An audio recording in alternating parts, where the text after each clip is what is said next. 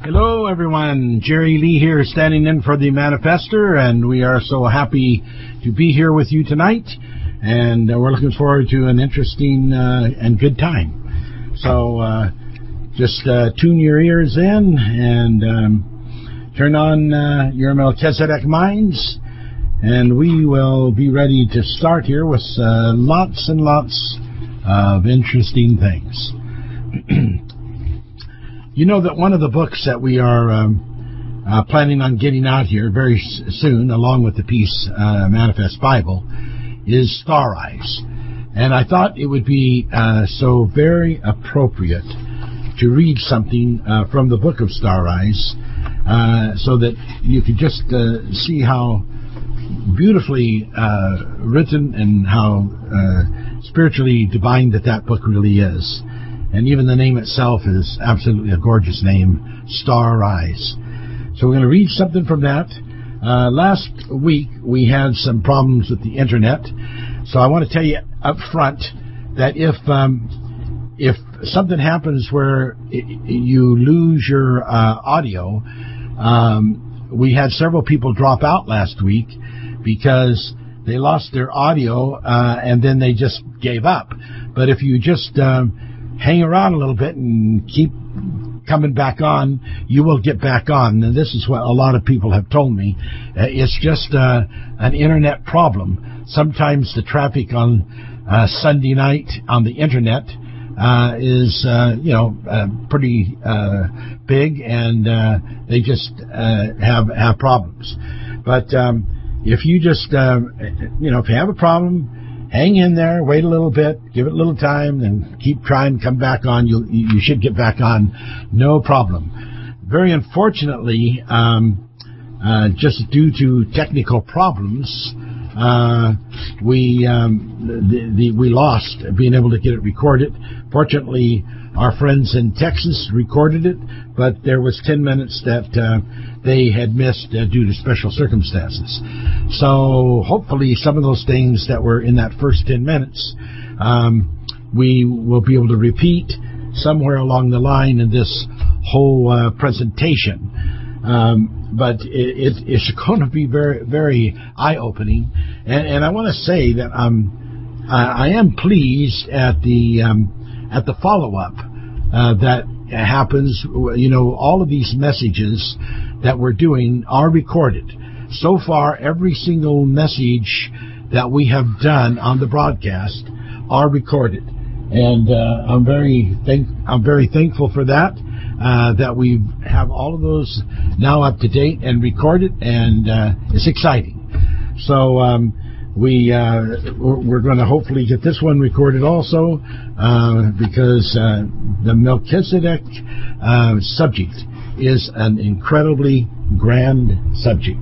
So I thank God for that, and I thank God for having that message. Okay, so let's just reiterate a few things.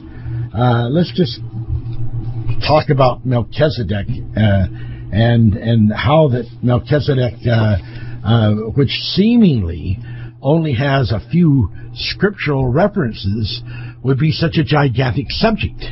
Well, you notice that when Paul in Hebrews was writing about Melchizedek, he seemed to come up with all kinds of information just from a little statement that had been made in Psalms and a short statement that had been made in Genesis. And he just came up with all this information. Well, where he came up with all that information, of course, was for going into the Hebrew root of the word Melchizedek, and it's quite expansive. And there's at least a dozen various roots that you can go into that provide all kinds of information. And that's how he got the information, King of Righteousness and King of Peace, and all that he got. We're going to add to the revelation that Paul had gotten, because he didn't gleam at all, but he did gleam a lot, and I certainly credit the man for his biblical capability. He didn't just dream that up out of thin air. Those things were root Hebrew roots of the Melchizedek name and history. And we're going to be into a very, very interesting connection on that tonight. So let's talk about the fact that we mentioned last week that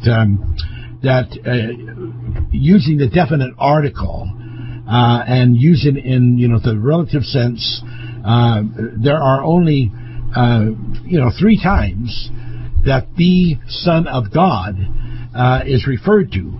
And I when I say 3 times, I should say there's 3 persons: Jesus, Adam, and Melchizedek. Those are all Bible instances in which the definite article is prior to the Son of God, and puts them all into this similar classification as being the Son of God. We know there's sons of God, but not all the sons of God have the word "the" in front of it, in the relative sense that it is given. So that, of course, is very important and very interesting. And then Melchizedek in the book of Hebrews 7:2 says that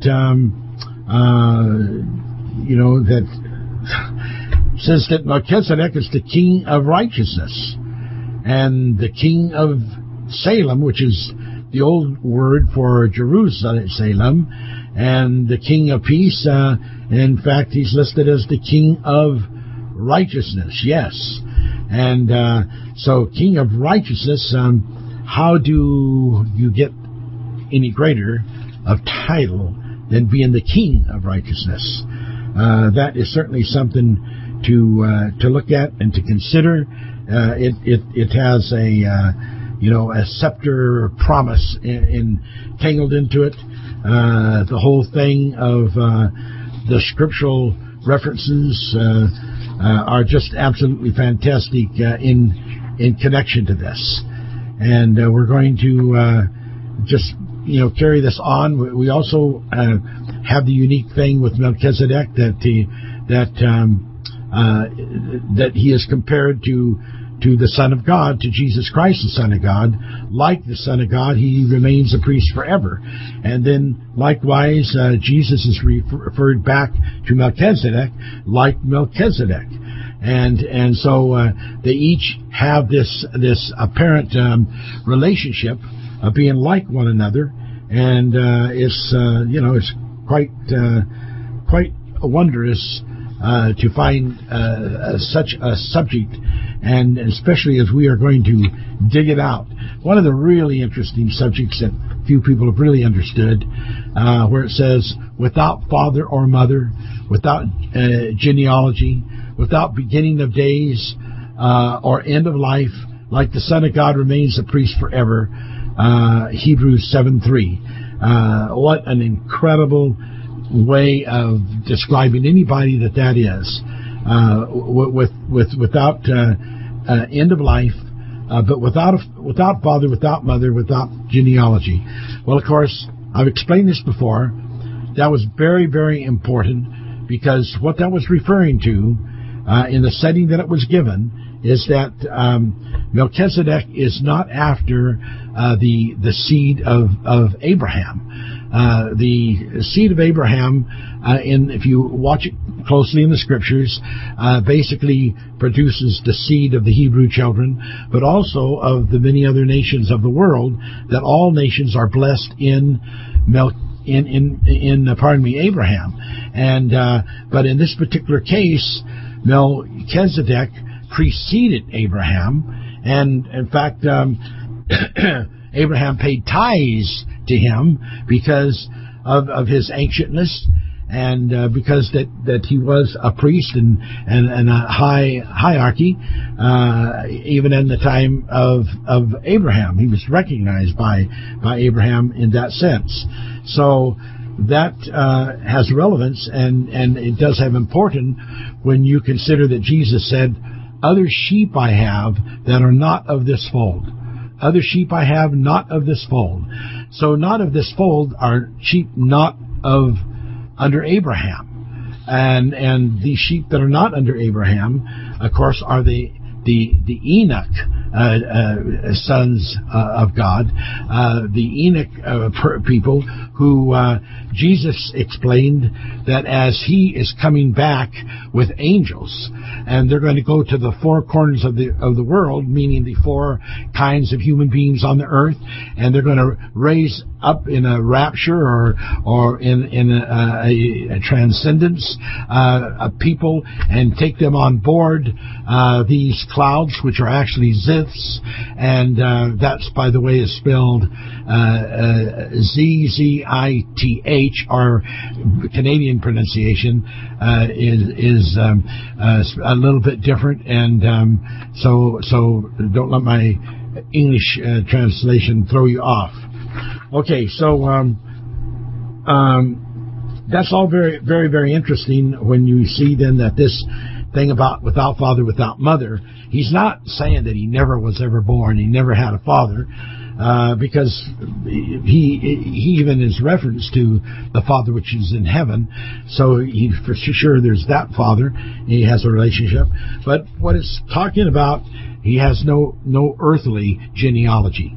There's no earthly genealogy because he's not from earth in the sense of having he was not born on earth, he was born in the Father's house, and we've talked about that before, and there's lots and lots of scripture for that, and when we're going to give more and more details of that as we go along. In fact, though, if you do get into the blogs, there's lots of information on the subject, and there will be more because it's just a subject that has far more available than people at first would ever imagine. And there's other scripture like the last Jubilee, the Dead Sea Scroll, and 11Q13 column 2 talks about Melchizedek, and a lot of interesting other words that are written about about Melchizedek. So now we're just going to keep moving along here because there is so much to share, so much to tell. Okay, so I get back to what I started to say. I want to read from Out of Star Rise, and this is actually written in Star Rise many years ago, and it's called Melchizedek Priesthood. There's quite a little bit of reading here, but it's so beautiful that I think that you should tune your ears to this and really take the time to listen carefully. Behold, a great melting, a melting of names and designations, a melting of the banners and the flags which represent the nations, peoples, kindreds, and tongues. Listen, the voice of the Spirit of unity speaks. Hear me, world, hear me, Adam's seed. Whosoever that shall be one with me shall be one in God, joined into one spirit. Then shall such one cease to be Jew or Gentile. Therefore let not the Jew say, I am greater, or the Gentile say, I am greater. Hear what the Spirit says. To the Jews who represent all Israel, unto you are granted the first callings of salvation. But to the nations of the Gentiles are granted the last callings of salvation. So it was, to John there appeared a sealed book, of which it was thought no one could open. But then came the Lamb of God and opened that book. Thus spoke the Lamb, the first shall be last, and the last shall be first. Arise, you Gentiles, and shine. Come to the light. Come to the brightness of my rising. Give of your milk to Jerusalem, the beloved city. Let the children suck the tits of your breasts.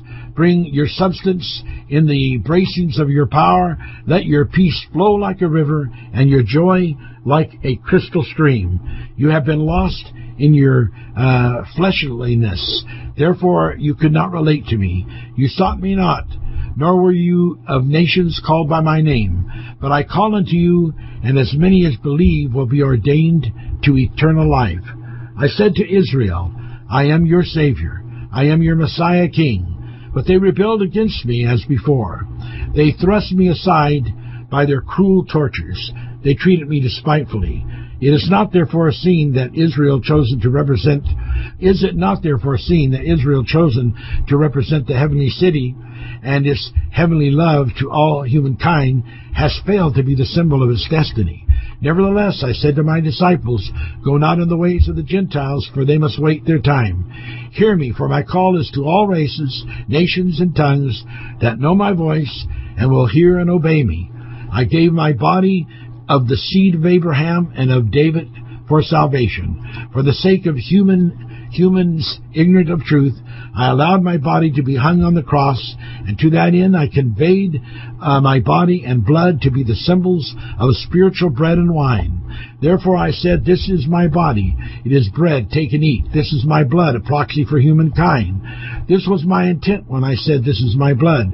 It is the blood of the vine which I shed for a covenant to you and all the world. Having completed this act, I bled their blood and said, it is finished. All right.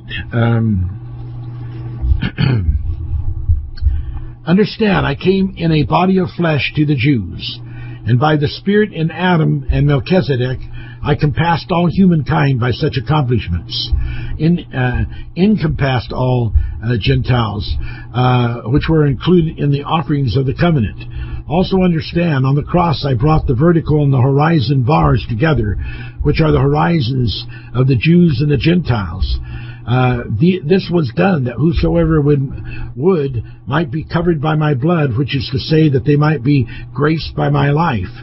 By adoption I was the son of Joseph and the descendants of David and Abraham. By birth I was the son of the Virgin Mary, the offspring of Adam. And by the Spirit I am of the form of Melchizedek, king of righteousness, king of peace.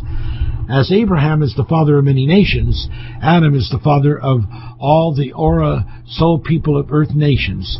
As a spirit in the beginning moved upon the waters, Melchizedek, having taken upon himself a non-Hebrew personification, moved by the Spirit on earth as a father of spiritual priesthoods. For although Adam by the flesh was before Melchizedek, Melchizedek by the Spirit was before Adam. So it was Abraham, recognizing the spiritual superiority and the title of the non-Hebrew Melchizedek king, rendered unto Melchizedek tithes of his own possessions. Therefore, becoming subject to the Melchizedek order, Abraham conceded to that superiority, not only for himself, but also for the unborn Levi and Moses, who are yet in his loins, and for their covenant present and future. It is evident that the Lord Melchizedek, knowing the evil ways of humanity, foresaw their failures, and though he loved them, he refused their trusted testimonies. Therefore the Lord Melchizedek, empowered by his great compassion, took upon himself a body which was not of Jewish configuration, nor which could be ascribed to a particular tribe, people, or nation, such as one seen by the Spirit stood in the road to meet Abraham, returning from his victory, that might be said for once and for all, God is not a respecter of persons. Whosoever will, Jew or Gentile, let unbelieve and be saved. Melchizedek, not being a Hebrew, loved Abraham, received his tithes, that Abraham's progeny might be found worthy to receive Jesus Christ, who was to come after Melchizedek's order, but in a Jewish form. We're almost done here. Now we see not Jews or Gentiles, but Jews that become non-Jews by Melchizedek, and Gentiles who become non-Gentiles by Abraham through Jesus Christ. Thus each of these sets of humans by Melchizedek and Christ become universal entities. It is by such acts that the Jews and the Gentiles may become one blood in Adam, the Son of God. Consequently, it is by such acts that the ruins and divisions caused by the Babel taints to humankind may be made to vanish. Therefore, although the Jews and the Gentiles have been covenants by chosen progenitors, all humanity has only Adam unto its first heritage. And Adam, being the first son of God, has the two heritage Yahweh, who is the spirit of Melchizedek Christ. Jesus Christ, by taking on the seed of Abraham on his mother's side, has a covenant of the flesh to the Jews that are the descent of Abraham. Nevertheless, Jesus Christ, by being the spiritual substance equal to the everlasting Melchizedek priesthood, has offered a spiritual covenant to all humankind. Since flesh and blood cannot inherit the kingdom of heaven, it is clear that the covenant given to the Hebrews by the descent of Jesus to flesh is the lesser, and the covenant given by the flesh that he is the seed of Abraham, and next by the Spirit that he is the form of Melchizedek, the greater and the lesser promises become one. Anyway, there's more to it, but that's quite a bit of heavy stuff there. Beautiful stuff. That's from the Star Rise. Let's just finish this one little bit. Think it not strange that the light and the glory of the Gentiles shall flow to give hope to the land of Jerusalem, the land of Israel. Come, O come, you wise Gentiles, kings from afar. And to you were wisdom and light given to find the Jewish son, in whom the native Jews but few would believe. And to you again shall it be given to nourish by the tits of your breast those lost Jews, wandering stars lost in the uncomprehending darkness of their physical souls. Go forth, you Melchizedek priest of the Most High God. Arise, you stars. Lead to Jesus, the Lamb of God. You Gentiles, take of the crumbs and be whole. Now give of those crumbs regenerated bread, that the Jews and the Gentiles who believe shall be one by Adam in Jesus the Christ. Here at last the mystery resolved, of those who were first and of those who were last. For the Lord said, I am Alpha and Omega, the first and the last. So it is not relevant who is first or who is last, but rather who are they of the first and the last that are one with I am God, who is the first and the last. Nevertheless, understand, the Jews and the Gentiles who choose not to believe equally have nothing but vague and the void. Wow. Okay, that's all very interesting. You can give me a minute, I'll just quench my thirst. That helps. Okay. All right, so now we have lots of good stuff to go over. And I told you in the letter that we sent out that we're going to show you, Melchizedek in some ways that people are not familiar with. And one of the ways that I would like to show Melchizedek is in the book of Revelations. So if you have your Bible and you want to turn to the book of Revelations, so that is wonderful. What we want to talk about there is a very interesting thing, and that we'll have time to see just how super that the whole thing is. In the book of Revelations, let's look at chapter 14, and we're going to read this scripture here, verse 2. And I heard a voice from heaven, as the voice of many living waters, and as the voice of great thunder. And I heard the voice of harpers harping with their harps. And they sung, as it were, a new song before the throne, and before the four beasts and the elders. And no man could learn that song but the 144,000 which were redeemed from the earth. And then if we look at, and we're going to come back to that section, don't lose it, but if you look at Revelations chapter 1, and there's another scripture there on 1:15, and here's what it says. It says, and his feet were likened to fine brass, and they burned in a furnace, and his voice as the voice or as the sound of many living of many waters. And he held in his right hand 7 stars, and out of the mouth went a sharp two-edged sword, and his countenance was as the sun shineth in his strength. Now, we want to convey to you that that Melchizedek is referred to here. There's two sets of people referred to, and this is a common thing throughout the Bible, and a very important thing to note and to understand. But what we are showing here is that this person that is describing, in verse 14, he's like 13. He's likened to the Son of Man. Of course, that's what it said when we read you the scripture about Melchizedek. Melchizedek's likened to the Son of Man, and then it says his head and his hairs were white like wool. And we're going to get to that scripture here after a bit to show you another connection of who Melchizedek is, and other times in the Bible that Melchizedek has appeared. And his feet were likened to fine brass, and they burned as they burned in a furnace, and his voice as the sound of many waters. Okay, very, very interesting. When you get into Hebrews, say for instance you get into the Strong's Concordance, and you go to 44442, and you follow the relationships of those scriptures in their roots, and that takes you to 4428, and then 4428 takes you into 7769. 7769 takes you to 7768. So those are all in the Jewish Hebrew, in the Strong's Hebrew Concordance. Now, the interesting thing about 7768 is a word called halu, and this word halu is about the loud voice, the shout, which all goes back to Abraham. This Abraham is having this voice of wealth, the voice of many waters, and having this loud shout, and this term halu.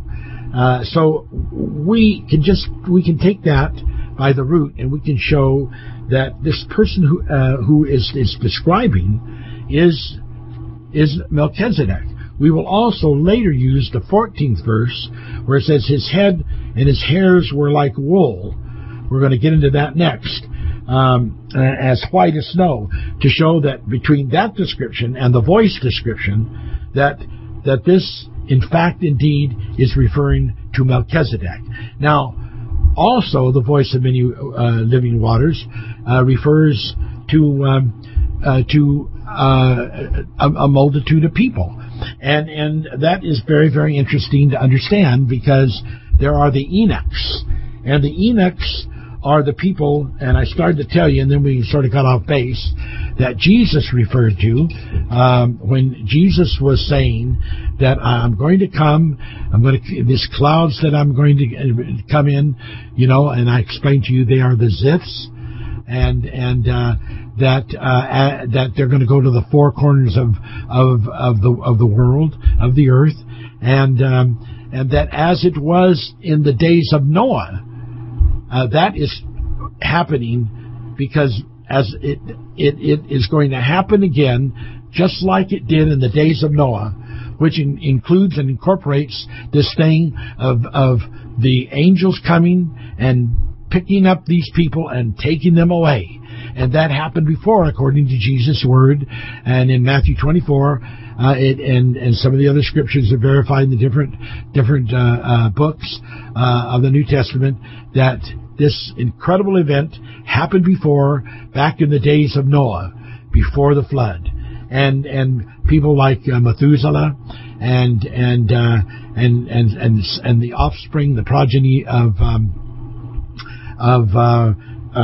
Enoch were picked up, and they were brought in to this new place that was the Father's house, and they began to live there. And this Father's house is in Asia Minor, which is the Little Dipper, and what that actually means is like home of the little flock.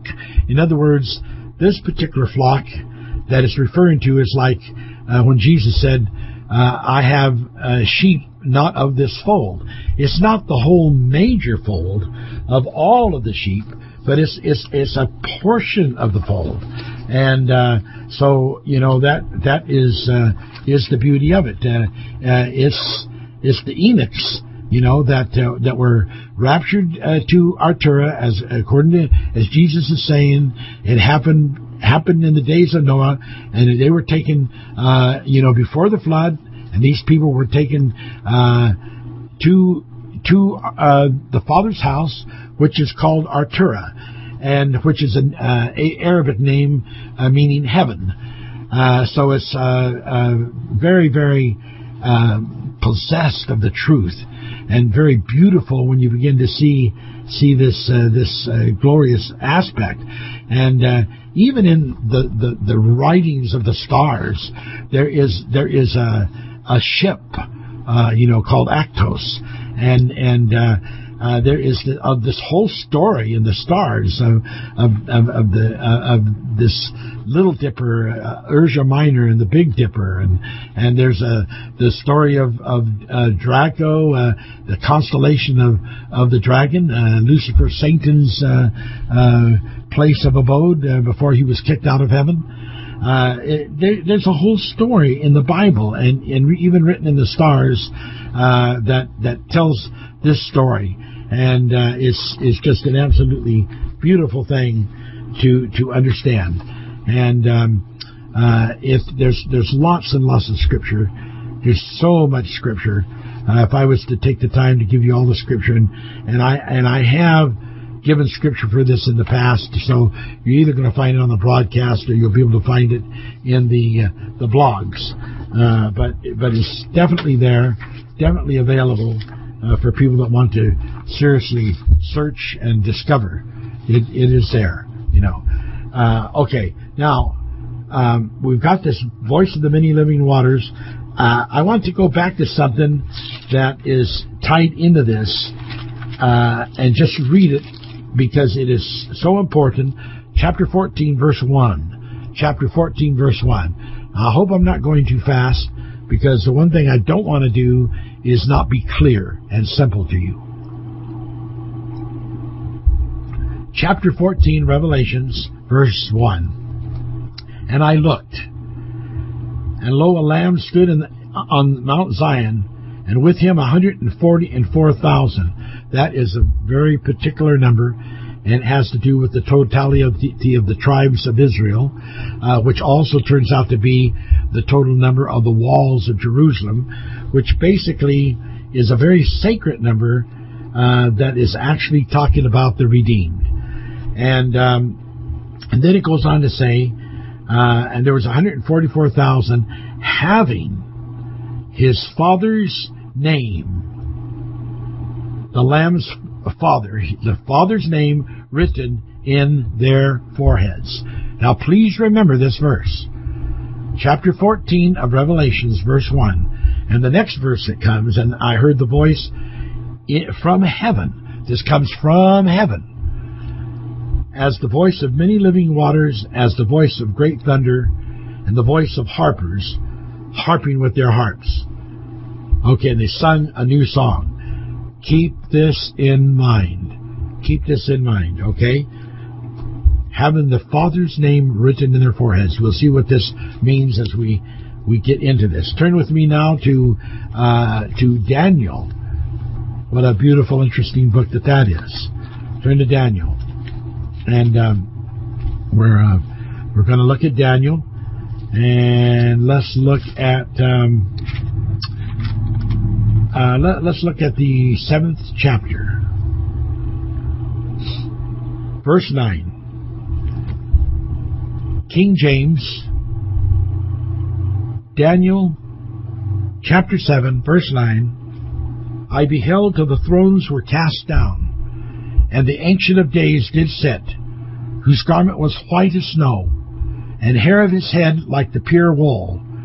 Now remember the description that I read to you in Revelations about this person with the white wool hair And now we've got the two things. We've got the Hahu, the voice of the many living waters, that can be accredited to Melchizedek.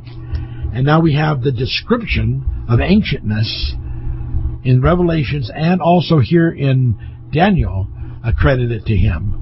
And someone say, well, I think that's referring to Jesus, or I think that's referring to someone else. Well, let's just keep reading. The hair of his head was like the pure wool. His throne was like the fiery flame, and his wheels as burning fire.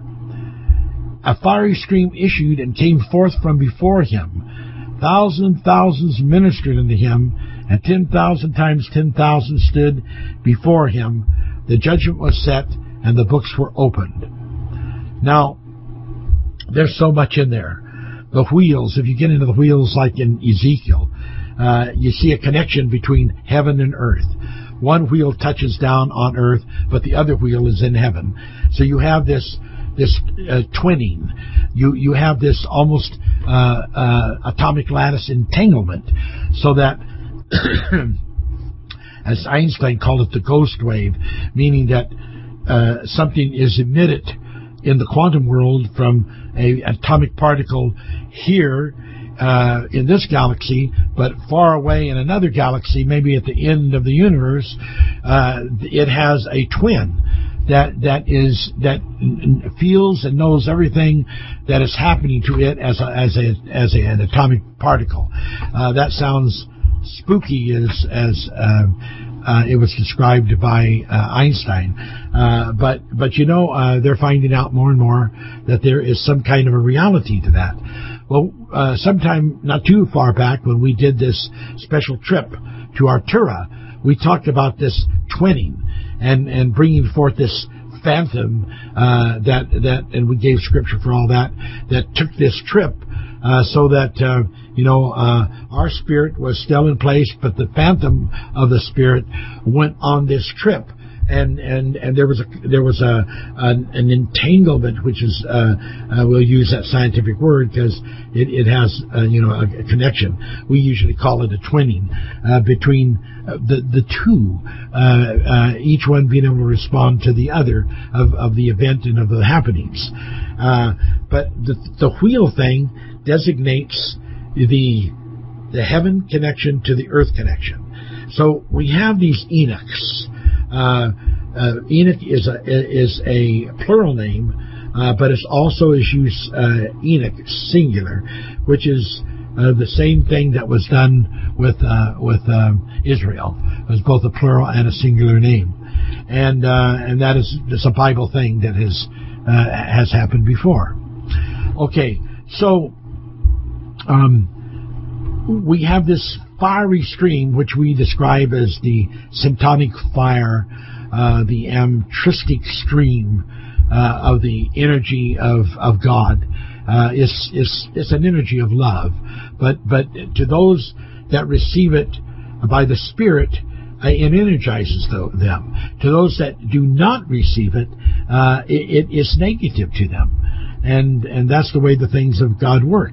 It blesses those who are baptized in the mind of it, and does not bless those who are anti to it, who are contra to it.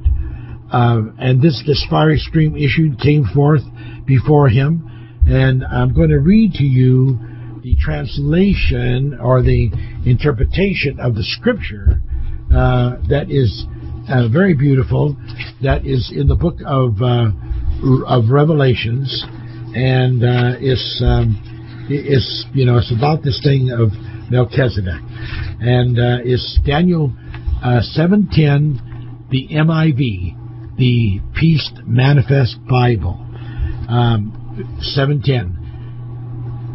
A transfiguring, and get that word transfiguring, that's very important.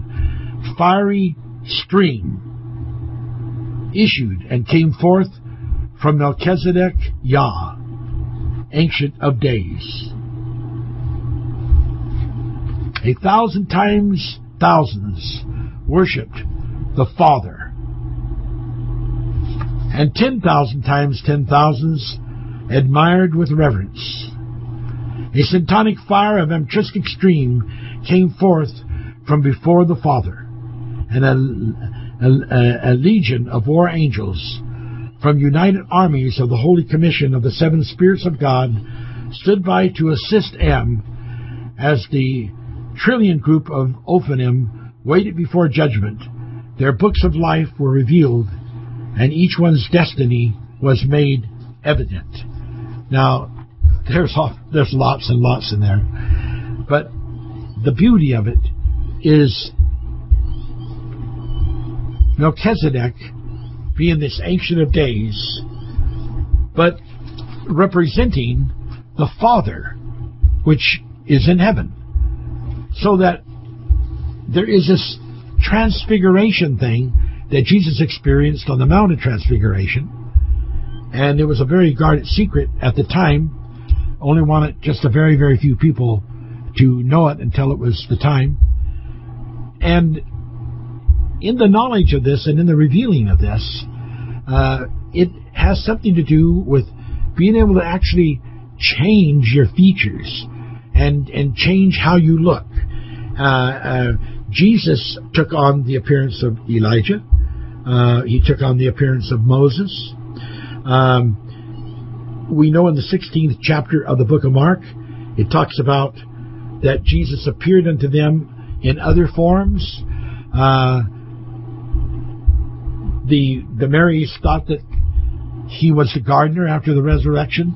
Other disciples, as he was transfiguring, could not catch his facial features as Jesus. The two disciples walking the road on the way to meet the other disciples only could recognize him by the things that he said and not by how he looked, because of this transfiguring that Jesus did. And Melchizedek had that same transfiguring capability, because there's a likeness between what the Lord, Jesus the Lord does, and Melchizedek the Lord does. And both of these are doing things in the Father's name.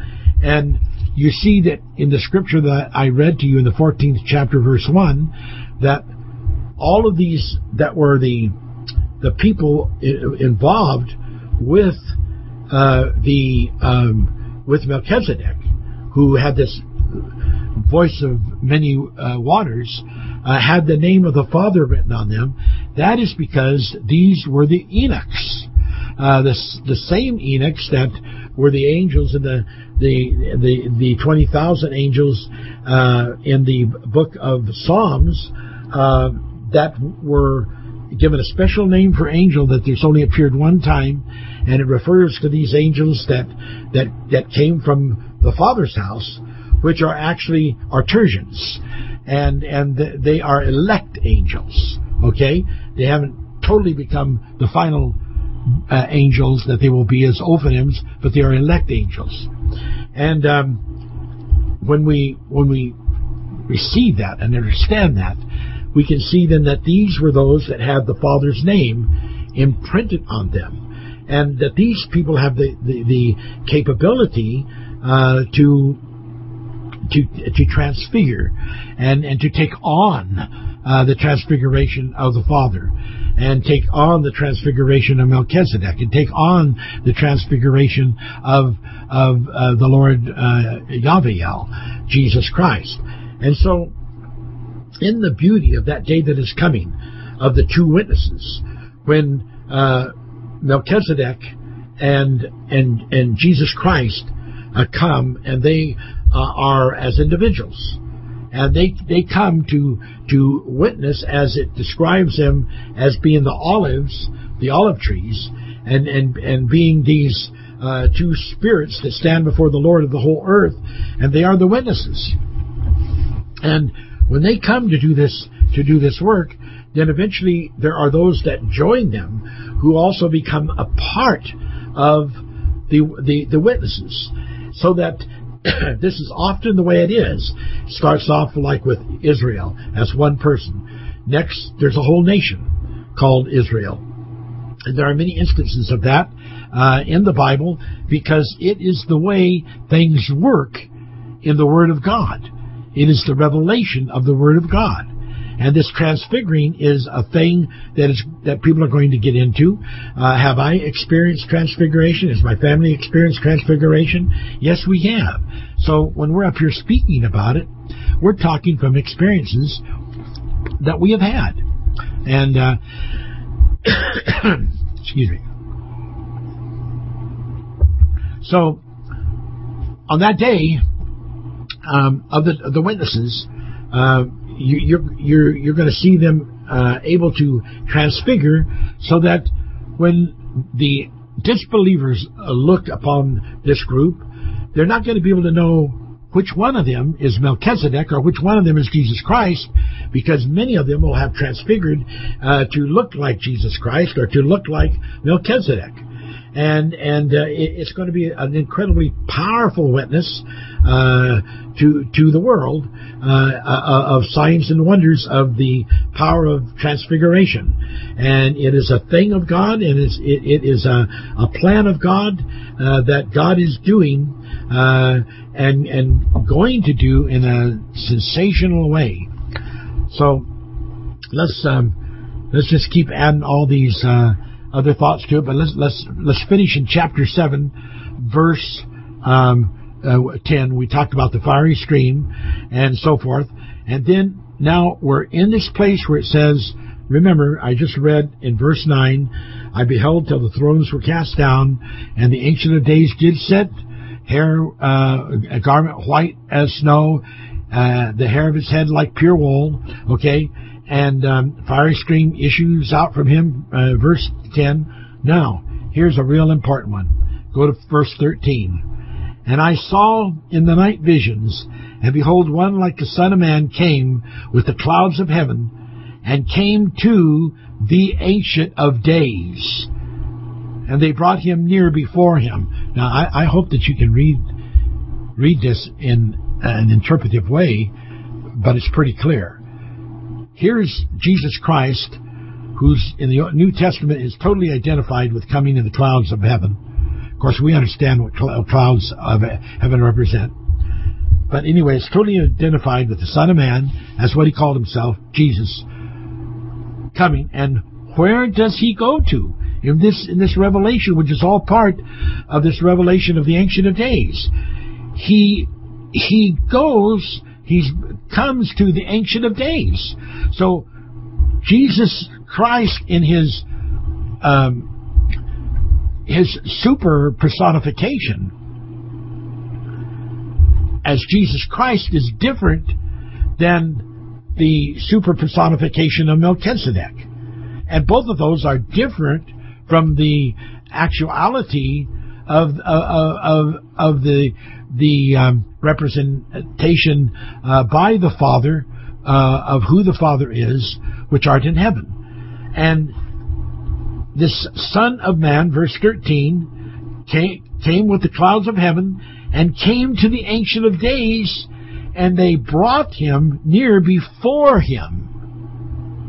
And there was given him, Jesus Christ, dominion and glory and a kingdom, and all people, nations, and language should serve him. His dominion is an everlasting dominion which shall not pass away, and his kingdom that which shall not be destroyed. There's the scripture, ladies and gentlemen. We're not just pulling up a bunch of junk out of the air. This is real Bible stuff. This is really there. Jesus goes and stands before. So when Paul writes in Hebrews and says, after the order of Melchizedek, that Jesus had followed that, he knows what he's talking about. He knows what he is revealing. And here is depicted all the way back in Daniel in the contextual notations of this story about the Ancient of Days. Here is Jesus is brought to stand before him. And then Melchizedek is obviously a part, as he is operating by the Father. Now, you remember last week, and I think the week before, we showed you the scripture in John that says that Jesus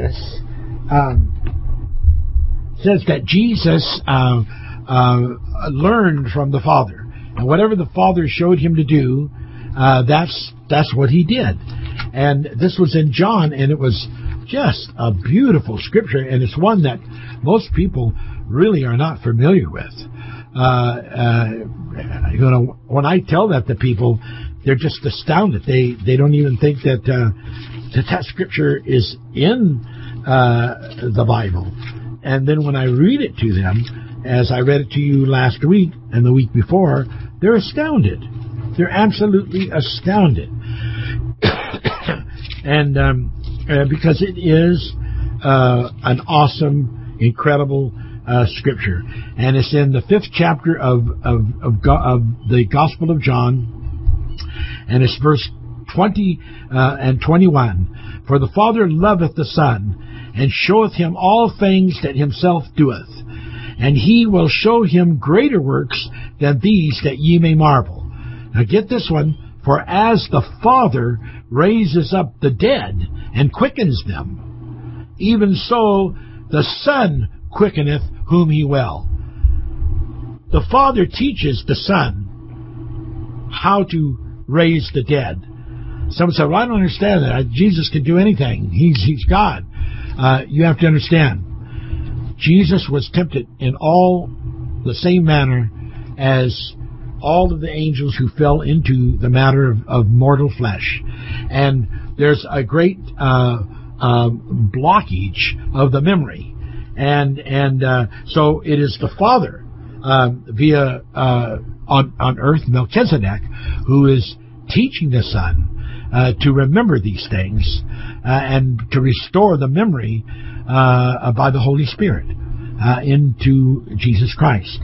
And that is such a beautiful understanding when a person begins to come into all of that. It's just something totally beautiful, totally, absolutely beautiful. And this thing of transfiguration is just going to, become a deeper and deeper subject, more and more powerful as we get the time to go deeper into it and to explain more about it, because it just absolutely is so beautiful. It is just awesome. I want to remind you of something. When I was ministering to you about the spiritual interpretation of the Bible and the Holy Spirit, and how different it is when the Holy Spirit reveals something from the way that people understand and try to interpret to be. And when someone says, well, why is it that these things haven't been interpreted before? How could people be so far off? Well, there's a scripture for that, and I want to read that to you. It is a very, very interesting one. In the 28th chapter of Isaiah, it says in the 11th verse, chapter 28, verse 11, For with stammering lips and another tongue will he speak to this people. Now, I know a lot of people that are, especially the Pentecost, believe that only refers to the speaking in tongues, the unknown tongues and all that. But very clearly in the New Testament, there are tongues of angels, and there are many different unknown tongues. And when we are talking about this language of God that is throughout all the universe, as it describes it in Psalms 19, verses 1 through 6, there is a connection to all of this. For with stammering lips and another tongue will he speak to this people, of whom he said, This is the rest, wherewith ye may cause the weary to rest, and this is the refreshing, yet they would not hear. Now, usually when you use the term or the language of talking, normally you don't associate that with it being a causation of rest. But in this beautifully written, beautifully strange language, this stammering lips, this Holy Ghost-inspired language is so powerful, so promoting, that when a person is subjected to it, it brings them into rest, into confidence, into relaxation, into security. And it says it causes the weary to rest, and it is the refreshing, but they would not hear it. Now, why wouldn't they hear it? Now, listen to this, verse 13. But the word of the Lord was unto them, precept upon precept, precept upon precept, line upon line, line upon line, here a little and there a little, that they might go and fall backwards and be broken, snared, and taken. You see, people have taken this word, and they've tried to take it line by line, word by word, break it down with man's understanding, try to perfect it from the actual Hebrew, and be so specific as to if that was the intent of the word that was meant to be translated. And in doing that, they have displeased God. That is not how God wants the Holy Spirit contextual word of the Bible to be understood. He doesn't want it to be precept upon precept, precept upon precept. Look at the reiteration there. Line upon line, line upon line. Here a little, there a little. And what is the result of that? It causes people to go backwards. It causes people to go away from what the real meaning of the word is. It causes them to fail to have the understanding, to fail to have the Holy Ghost interpretation. It causes them to, instead of growing in the Lord, to actually become diminished in God. And they continue by following that severe method of line upon line and precept upon precept, repeat it, repeat it, repeat it, here a little, there a little, and they go backwards, and they eventually fall and are broken and snared and taken. It's a trap of the forces dark. It's a trap of the forces dark. Ladies and gentlemen, this is a stirring time. This is a time of the holy manifest. And the word manifest means, to bring to light, to reveal and bring to light. And that's what these broadcasts are about. That's what the Peace Bible, Peace Manifest Bible that is going to be published here, we hope one day soon, is about. That's what Star Rise is about, and all these other books. That's what this word is about. Excuse me.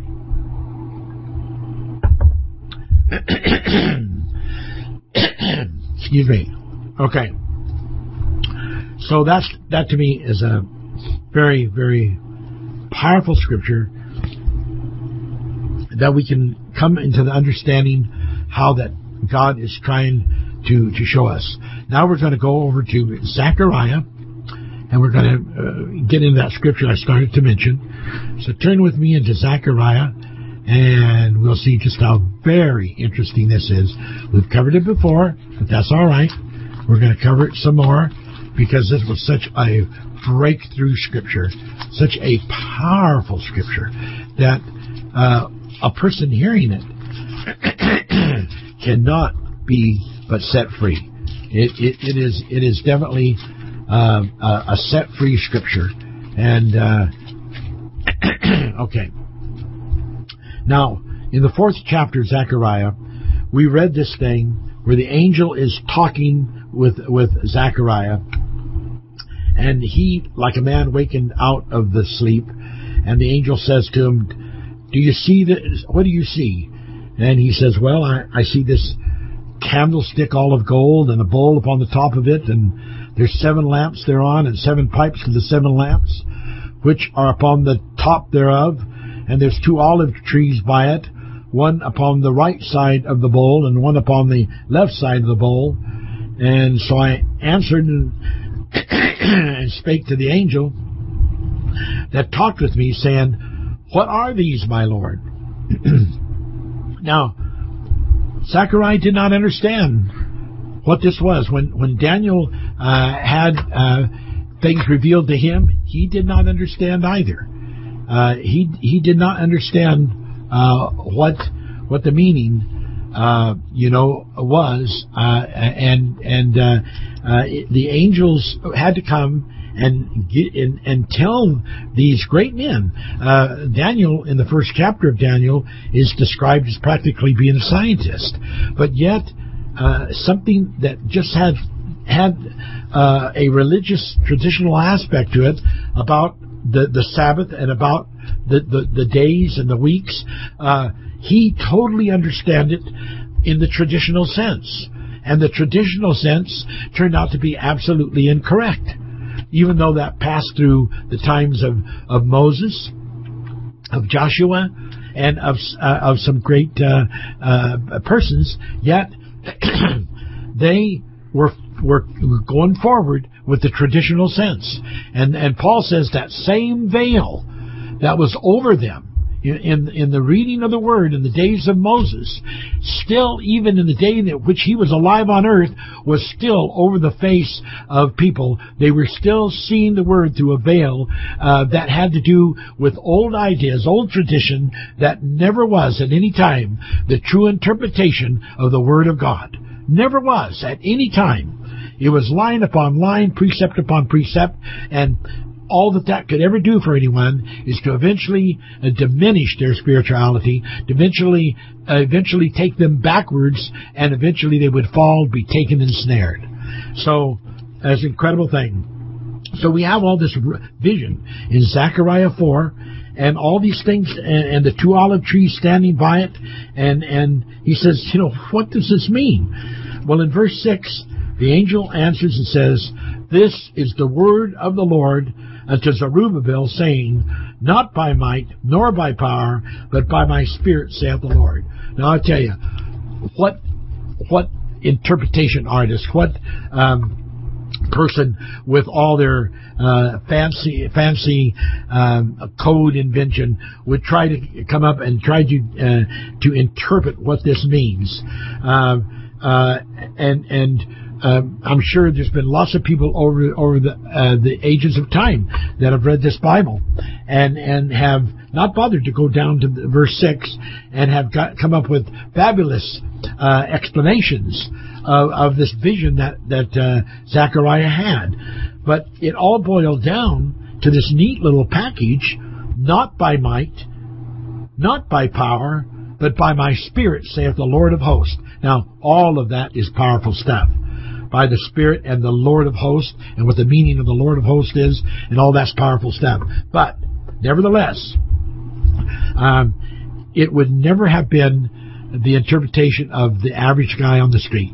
It would absolutely take a Holy Ghost revelation to have received something like this. And we recently, in the last blog, we talked about how that an angel appeared to John. And this was a special angel. And this angel appeared to John, and he revealed the measurement of things in the understanding of an angelic view, because the way that other people were understanding the measurement of the reed, the measurement of the cubit, and all that kind of thing, it was not going to tell the true story. It was not going to tell the facts. But the facts were going to be understood by the Spirit, and this angel came to reveal this incredible, beautiful revelation by the Spirit, and that's what he was doing. So, not by might, not by power, but by my Spirit. Now, what is the total consensus of that in a resolution way? Chapter 4, verse 14. Then he said, These are the two anointed ones that stand by the Lord of the whole earth. So, this is so incredible. Now we have three entities that are here mentioned. We have the Lord Jesus, we have the Lord Melchizedek, and we have the Lord the Father of the Holy Ghost. Because these two are the anointed ones that stand by the Lord of the whole earth. And we have to be able to see the simple little math into it. There's three entities represented here. And who you might have thought was the Lord would be the reason you would interpret that and think, well, it couldn't be the other two because the other two are standing by the Lord of the whole earth. But we have been able to come to the revelation, quite beautiful revelation, and that is all Bible, that the name of the Father and the Son and the Holy Spirit, these are all in the Scripture, given the name Lord, and we can also find that of Melchizedek. So it is absolutely incredible of the Scriptures, and we read these Scriptures to you, and they're on the broadcast that tell Scriptures that prove that statement that I just made. I can't repeat everything. If I do, we're not going to get through this message. Okay. So that is a powerful and beautiful, beautiful thing. Now, what we have then is we have the White Horse Ministry, and we have the White Horse Ministry of those persons that are elect angels. They have risen, and they are now active. They haven't become ophanims yet, but they are now what is called dignitaries, and so they are active angels, like the angel that came back to John, and he said, don't worship me. John fell down to worship. He says, oh, no, stop that. I'm one of you. Like, I'm one of the prophets. I'm one of the people just like you. He was a dignitary. And there's that group. And so there's a White Horse Ministry that is in that group, which Yahweh, Jesus Christ, is the head of, riding on the White Horse Ministry. And then there is the White Horse Ministry that have not reached the stage of being dignitaries, but they are strong believers who in the future will live on the earth and will be a part of the White Horse Ministry. And then there is the White Horse Ministry that will come from heaven. And I don't have time to go into the Scriptures to show that as birds flying, the Bible says, this White Horse Ministry will come led by Melchizedek, and will come to save the Jews and to save the world. When the Battle of Armageddon finally does take place, and that won't be for a long time, but when it finally does take place, these nations that will gather together will represent such a huge army that they will actually take Israel. They will actually take Israel, and they will begin a process of totally destroying the Jews.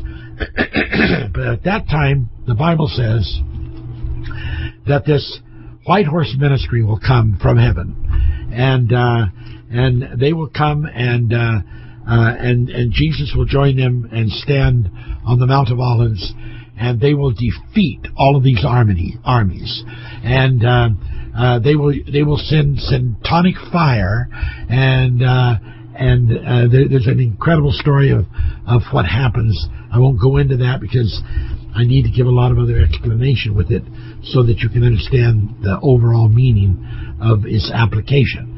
So those things are so very, very, very important, And as we look at this thing with Melchizedek, okay, I now need to explain some things about Kohanim. C-O-U-N-E, Koun. C-O-U-N-E, Koun. Koun is when two spirit entities end up possessing the same space. They become one entity.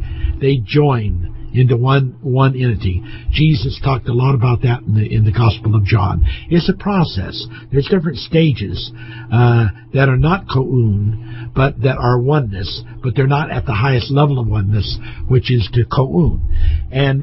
But even then, it is still possible for the spirit that has become one, say with the Father, then it is no longer just that spirit anymore. That spirit's personality, that spirit's own desires has totally emerged with the desires and the spirit of the Father. But still, that original spirit can come out, of which the Bible describes both Melchizedek and Jesus Christ as coming out from the Father, and they can become a super individual unity or entity, and that's what both of them did. And as super individual entities, they have a certain personification that they are given. And that personification, like of Jesus Christ, is not the same as the personification of Melchizedek. But in both cases, they are both representing the Father, because they both came from the Father. Therefore, they are in the fullest sense of kouning. They are the Father. They are one. Therefore, Jesus is Melchizedek. Melchizedek is Jesus. Jesus and Melchizedek are the Father. But they are in the super inducement of being this super individual entity, and they have come out from the Father to do that. Therefore, they at that time, the Scripture says they divest themselves. In Philippians and Galatians, it talks about Jesus, divesting himself of his archangelship and taking on this life of Adam. It's just an incredible thing. Let's see if I could just find a little bit of it here. It's quite beautiful. Here it is. This is the Peace Manifest Bible. Chapter Genesis 2:2. For during the seventh generation, Yaviel ended Yael's angelship, therefore becoming Lord of the Sabbath by ceasing M's angel spiriting of creation.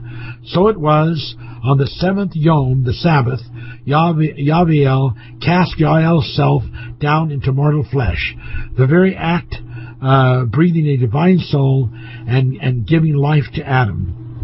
For Christ, becoming Jesus in the fashion of a man, thought it not strange to be considered in his flesh the Son of Man, and yet known by his Spirit as the Son of God. For in the spirit world, and went on to Philippians 2:6, Philippians 2:6. For Christ, becoming Jesus in the fashion of a man, thought it not strange to be considered in his flesh the Son of Man, and yet known by his Spirit as the Son of God. For in the spirit world, all archangels are gods and are equal in God's sight. Philippians 2:7. Conclusively, Jesus emptied himself and took on the form of a lowly person in the common appearance of humanness. Philippians 2:8. Descending from the spiritual realm to become a human, he awoke as a mortal, and although by the Holy Spirit he gradually took on remembrance of his heavenliness, yet he humbled himself to make the cross a budding rod for the sake of all humanity. So it is written, the first man who was made a living soul was Adam. It was Yaviel who became Jesus Christ, and who by the quickening of the Spirit finished the first Adam's role and became the complete Adam. That's just some of the beautiful stuff you people are going to be privy to in the day that we're able to get this Peace Bible out to you, because it is loaded, absolutely loaded with good stuff. Now, I want to thank God for the follow-up that we are getting from people that are not necessarily tuning in when we have the live broadcast, but are getting on. Like I know there's several people out of town, and I also know that in these last two broadcasts that I just have not had time to go on Twitter or Facebook or Tangle, GodTube, to let people know of the broadcast. I've just been too up to my eyeballs in the work of trying to finish this Peace Bible and all that it means and is attuned to. It's just such a incredibly awesome work and awesome thing that it's nothing but beauty, nothing but absolute beauty. Okay, so I know that last week I gave this scripture, and it was an important scripture.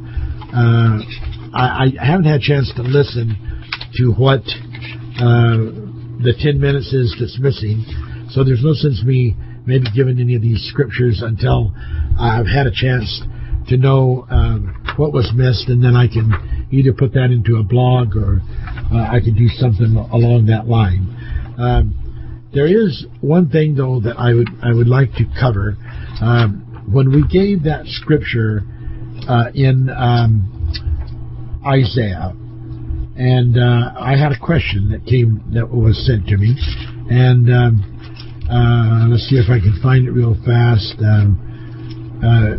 Chapter 43, verse 10. Ye are my witnesses, saith the Lord, and my servant whom I have chosen, that ye may know and believe me, and understand that I am he. Before me there was no God formed, neither shall there be after me. Now, the question posed was, if there's no other gods that were formed before him or after him, then how does it work out that there could be seemingly more than one God, like in the 10th chapter of the New Testament book of John, it talks about I have said you are gods, and then we have all these other scriptures of lords and gods that are all throughout the Bible. And so how could that be? Well, it is really explained here, and you have to look at it very carefully. But in the MIV translation, it is quite beautiful how that it is given, and it tells it in a way that that is quite exciting. If 43:10, let me read this. I, Yahweh, have selected a few chosen of every generation, who will witness my wondrous revelations.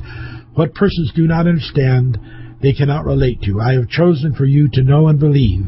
I, the Lord, say, I have chosen you to not only be my servant, but to be a witness for me also. Here then is the knowledge not known or understood by the common masses, which will be my sign to you that it is God I am who is speaking to you. I am the only God who am as parts that turn. All other gods were molded, fashioned, and narrowed into forms. Now, this is actually, you have to do a lot of root search and Holy Spirit revelation to come to this. But this, I am the only God who has parts that turn. There is only one God like that, and that is the invisible, the ultimate, invisible, almighty, I am God. And this invisible God who is referring here to being the only God who am as parts that turn. he's talking about this action, this continuum of like the Bible calls it. It speaks of it as a fire that's unquenchable, a devouring fire. But we can't compare that fire to the natural kind of fires that you light with a match. This is talking about a totally different kind of fire, a syntonic love fire, a pure energy, and God is made of this of the highest order as parts that turn. There is no set form to God. God does not have a set form. He's a continuously moving form that chooses to take on different forms at any time that he desires. If you read the Manifest Chronicles, that would give you a lot of insight to it. You'll read that again if you need to, because it would give you a lot of insight. No other God is made like that. And the only way they could ever become made like that would be to go through the hallowing, which is, eternities of experience and go through the hallowing and eventually become co-owned to the ultimate God, which they would then cease to exist and cease to be any personality. Their spirit would become one and would occupy the same space as the ultimate God, and so they would be God. And so then there would still be only one God, because it is a totally co-owned compound God. So that's sort of deep, and I hope I didn't blow any of you out of the water. It looks like you even picked up a couple people. I'm sorry that some of you may have missed these latest teachings, but you can go back now. You can, Lord willing, this will be able to get on the recording tonight, and you can go back and listen to these teachings, and you really should do that. We've got some of these teachings. There's some of them that over 300 people have listened to, and there's hundreds of people that are listening, and the thing is growing. We have never advertised it. It's only been a word of mouth, so it's amazing that it has done that well. And I hope for the dear gentleman that was asking this question that helps to understand this scripture. I did teachings on this several years ago, Isaiah 43:10. There is another scripture that I think does help to make it better understood, and I might just read that scripture in Isaiah 46:9. Remember the former things of old, for I am God, and there is none else. I am God, and there is none like me. So he says, I am God, and there's none else. There's no other God. And then it's explained. There's no other God like me. And so that sort of goes along with the interpretation of this no other, parts turning, and that interpretation that I gave. It's a beautiful scripture here. Verse 10, declaring the end from the beginning and from the ancient times the things that are not yet done, saying, my counsel shall stand, and I will do all my pleasure. And so there is a perpetuity of God that is different than just eternity. There is a perpetuity of God that is as parts that turn, and it's just quite incredible. By the way, for that scripture, as birds flying, so will the Lord of hosts, H-O-S-T, defend Jerusalem. That's chapter 31, verse 5 of Isaiah. Just so that I give you the scripture so you have it. And then this one that I just read was from Isaiah 43, verse 10. Well, that was the one I read just before the last one. That's the one that says, before me there was no God formed. And then there is the one I just read, which is Isaiah 46:9. Okay? Now, in the 44th chapter of Isaiah, and it's very interesting as we talk about this transfiguration. It has some interesting things that it says about Jacob, and he says in verse 7, "And I shall call and shall declare it, and order for me, since I appointed the ancient people." And the beauty of that is actually explained in verse 5. "One shall say, I am the Lord's. Another shall call himself by the name of Jacob. And another shall subscribe with his hand unto the Lord, and surname himself by the name of Israel." Here we have this twinning. Here we have this similarity to chapter 14, verse 1 of Revelations, where all of these people that are under the control, under the order of Melchizedek, are of the nature, they have their father's name written in their forehead. That all confirms in just a short way, and there's many more scriptures, this thing that I was teaching on of transfiguration, and how that there will come that day when you may go out and you may be so assimilated into Christ that you will have a transfiguration experience, and you will take on the personification as though you were Jesus Christ, just like these who will take on the personification of Jacob or Israel or other names or the Lord. Some will say, "I am the Lord."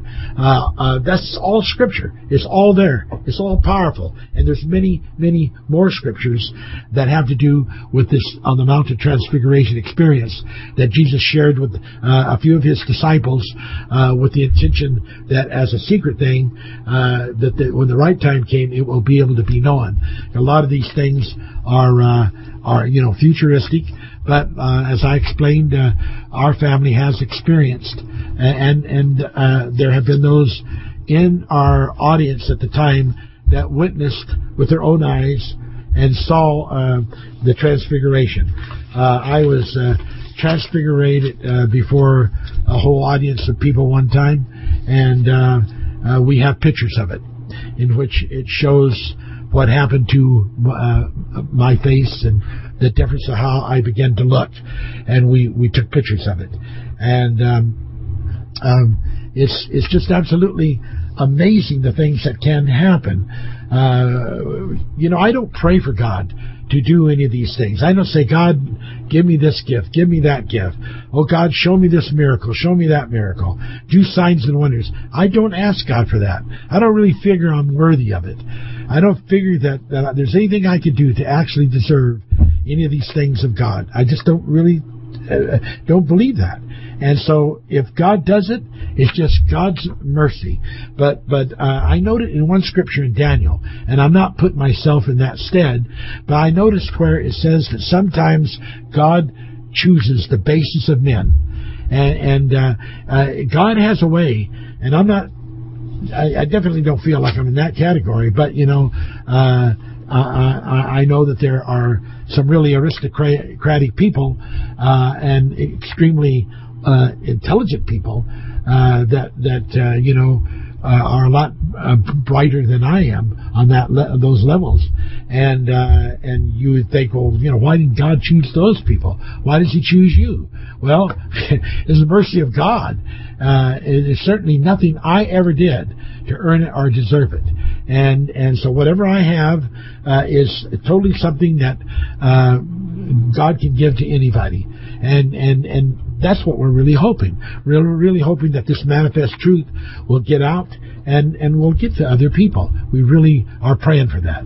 Now, I want to just take the time, and I hope that I don't lose you, and that you will listen carefully. And you that got on early, I hope that you enjoyed my piano playing and my singing. We just don't have the right set up to really do the broadcast like we should. We just don't have all the equipment that we need, but we're just praying that will come about, and it will someday. It will.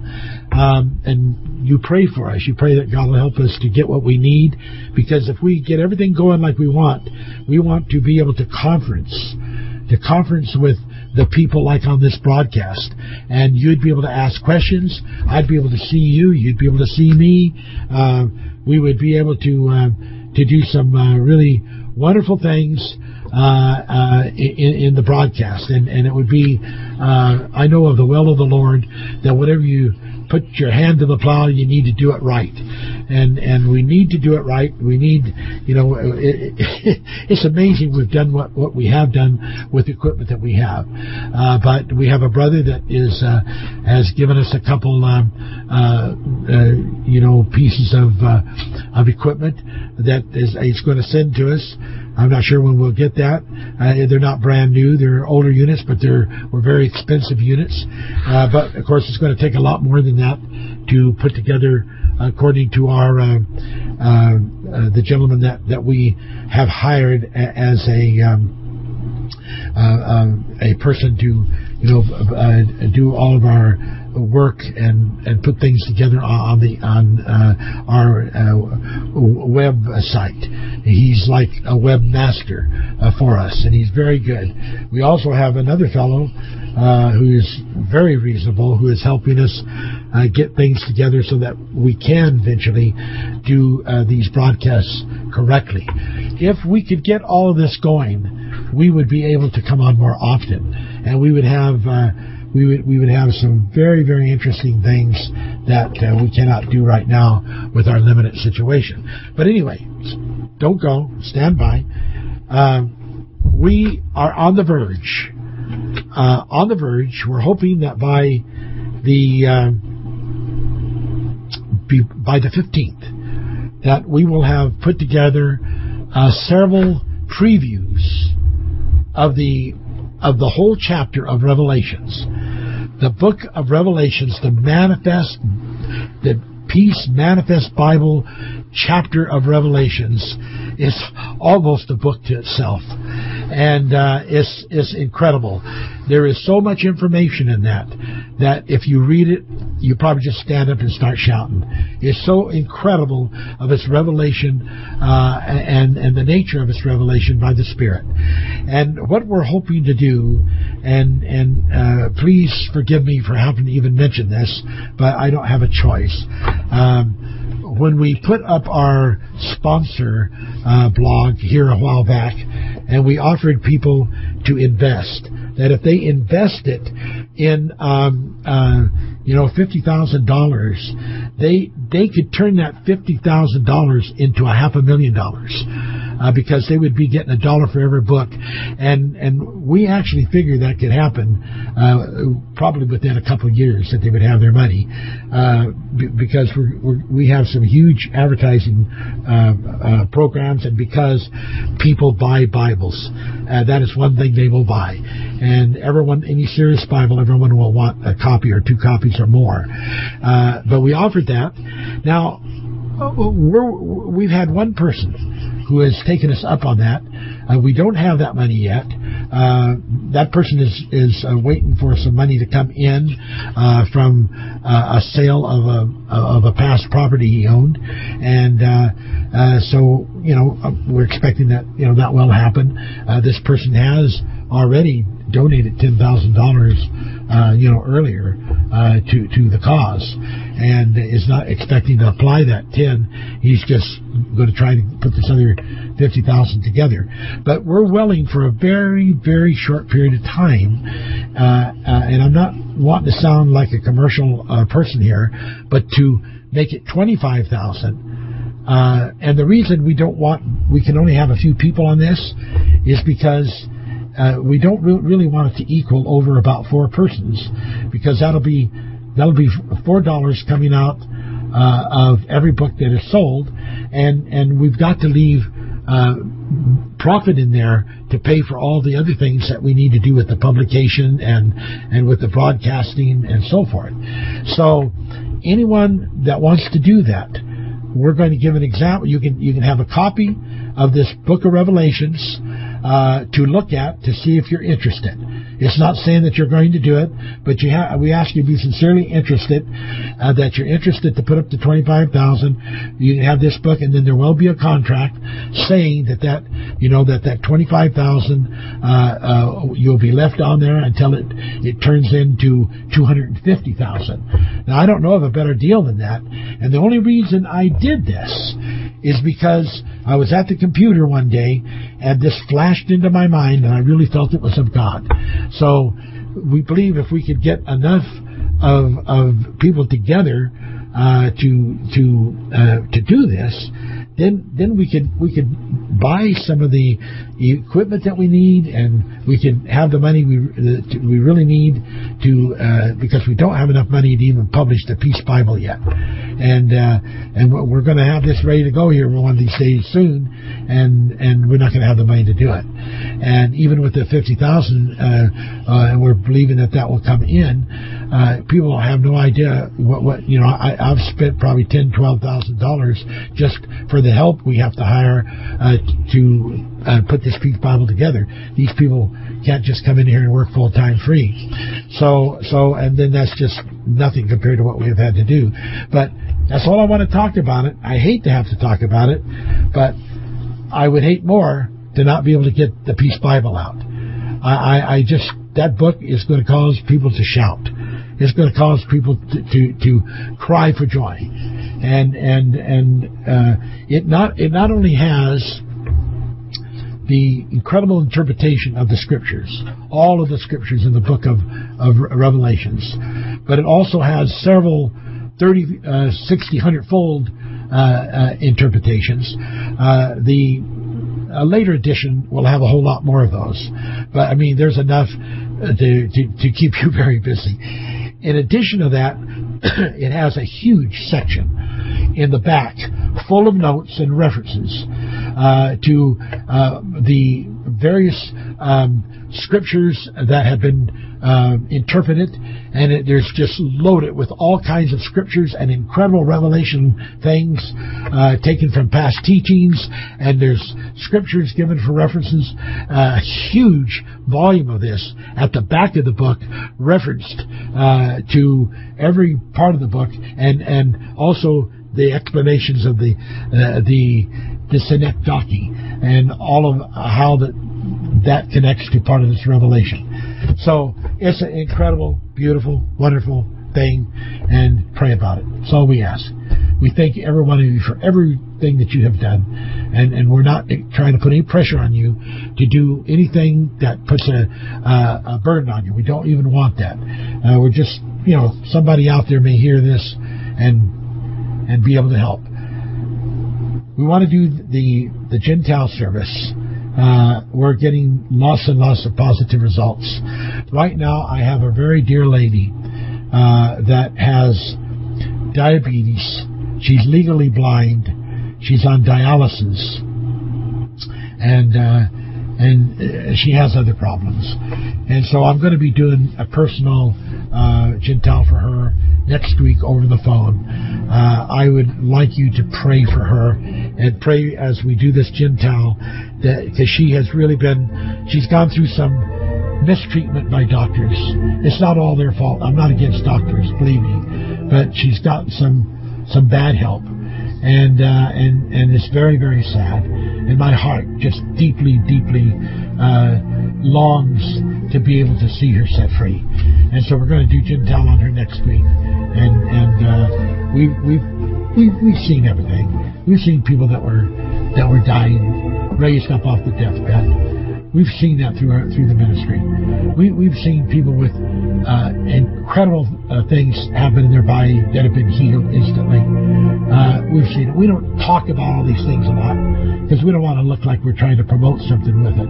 But the list is long, and it's sensational of the healings that we've had. Tonight I want to do Gentile for any of you people out there that are are suffering memory loss.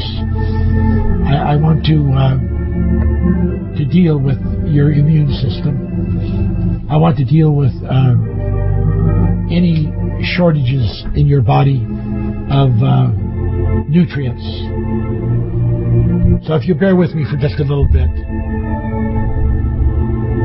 Hypothalamus to the pituitary, pituitary to hypothalamus to thyroid, to the lymphatic gland to the parasympathetic sympathetic neurotransmission, the cerebellum to the white core brain tissue, the spinal column, through the medulla into the pons, and from above down through the corpus callosum into all the hemispheres, in the frontal lobes and the rear brain. Begin to send messages to the immune system, to the lymphatic glands.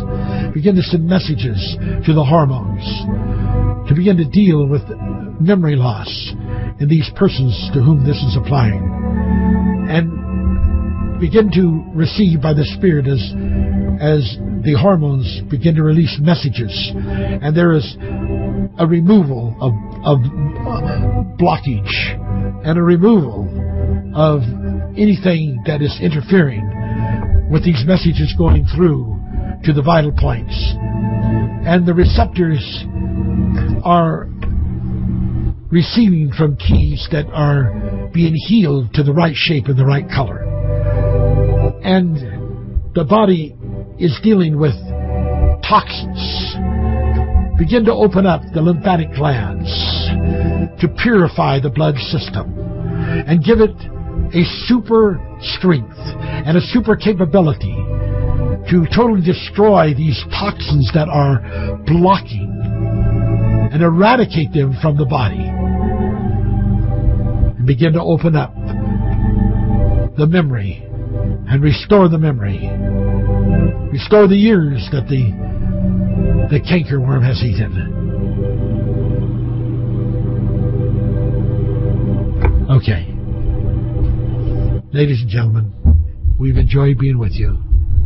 We love you. God bless you. Peace be to you. Good night.